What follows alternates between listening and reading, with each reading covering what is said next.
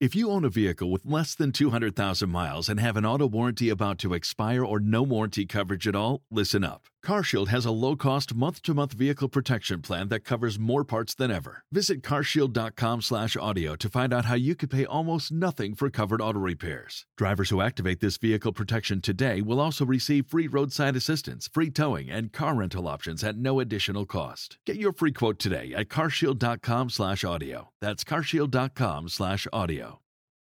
It's a common sense recap of the big stories. It's Katz and Cosby on 77 WABC. Right now on Katz and Cosby, we have Andy McCarthy, of course, the great former prosecutor, and also filling us in on the very latest, of course, with sort of the double standard of justice. Judge Weinberg, you and I were talking before the show about his National Review article. Of course, he's a columnist for National Review, of course, a former assistant U.S. attorney for the Southern District of New York. Talk about that, Judge, real quick. Andy, this column was awesome. I have to tell you something. I read this and I was very upset by this because it seems to me all the decisions coming out of the U.S. District Court and District of Columbia were against Trump. They overturned or disregarded precedent, and you have a real question about the bias of the federal judges sitting in the District of Columbia. Can you talk about that, please? Yeah, I think, Judge, that it also is continuing. I appreciate the kind words.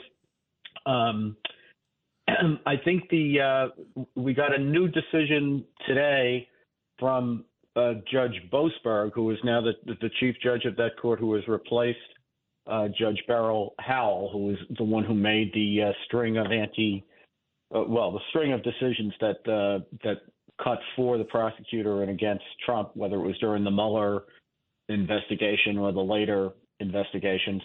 Now Judge Boasberg has ruled that Mike Pence will have to testify in the grand jury proceeding that's looking into January 6th.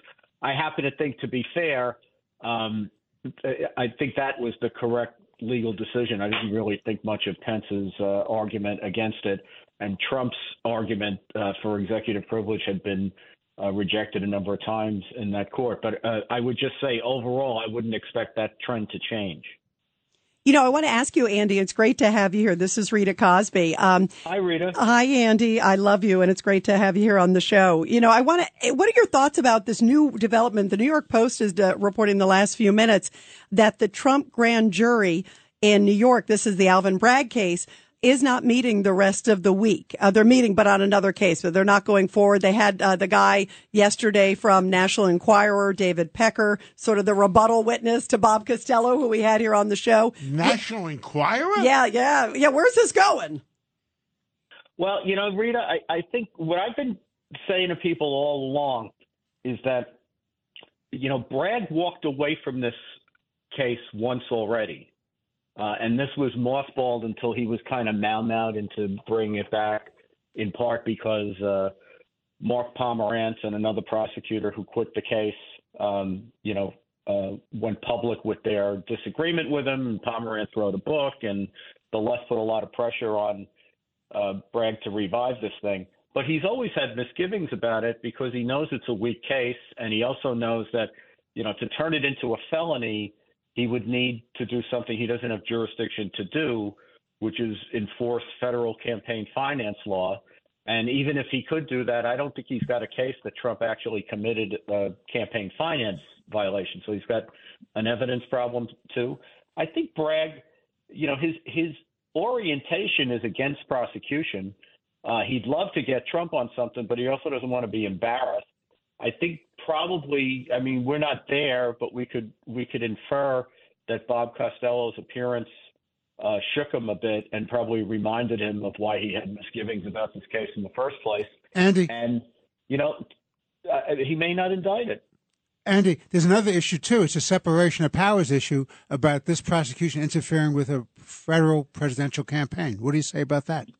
Well, I don't think that Bragg has authority under the penal laws of New York to enforce the federal campaign finance laws. He can enforce the New York campaign finance laws, but they don't apply to presidential elections.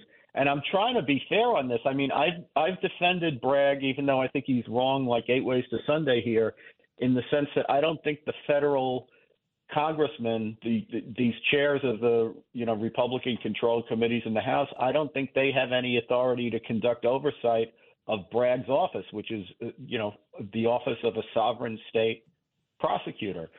I think it works both ways, but he doesn't have any right to enforce federal law. Andy, Ed Cox here. This is a long time ago. How about the statute of limitations? I understand for the New York misdemeanor, it is 2 years. Right. Yeah, Ed, I think that's the reason he's struggling so hard to try to make it a felony, because he needs a felony to get it to 5 years.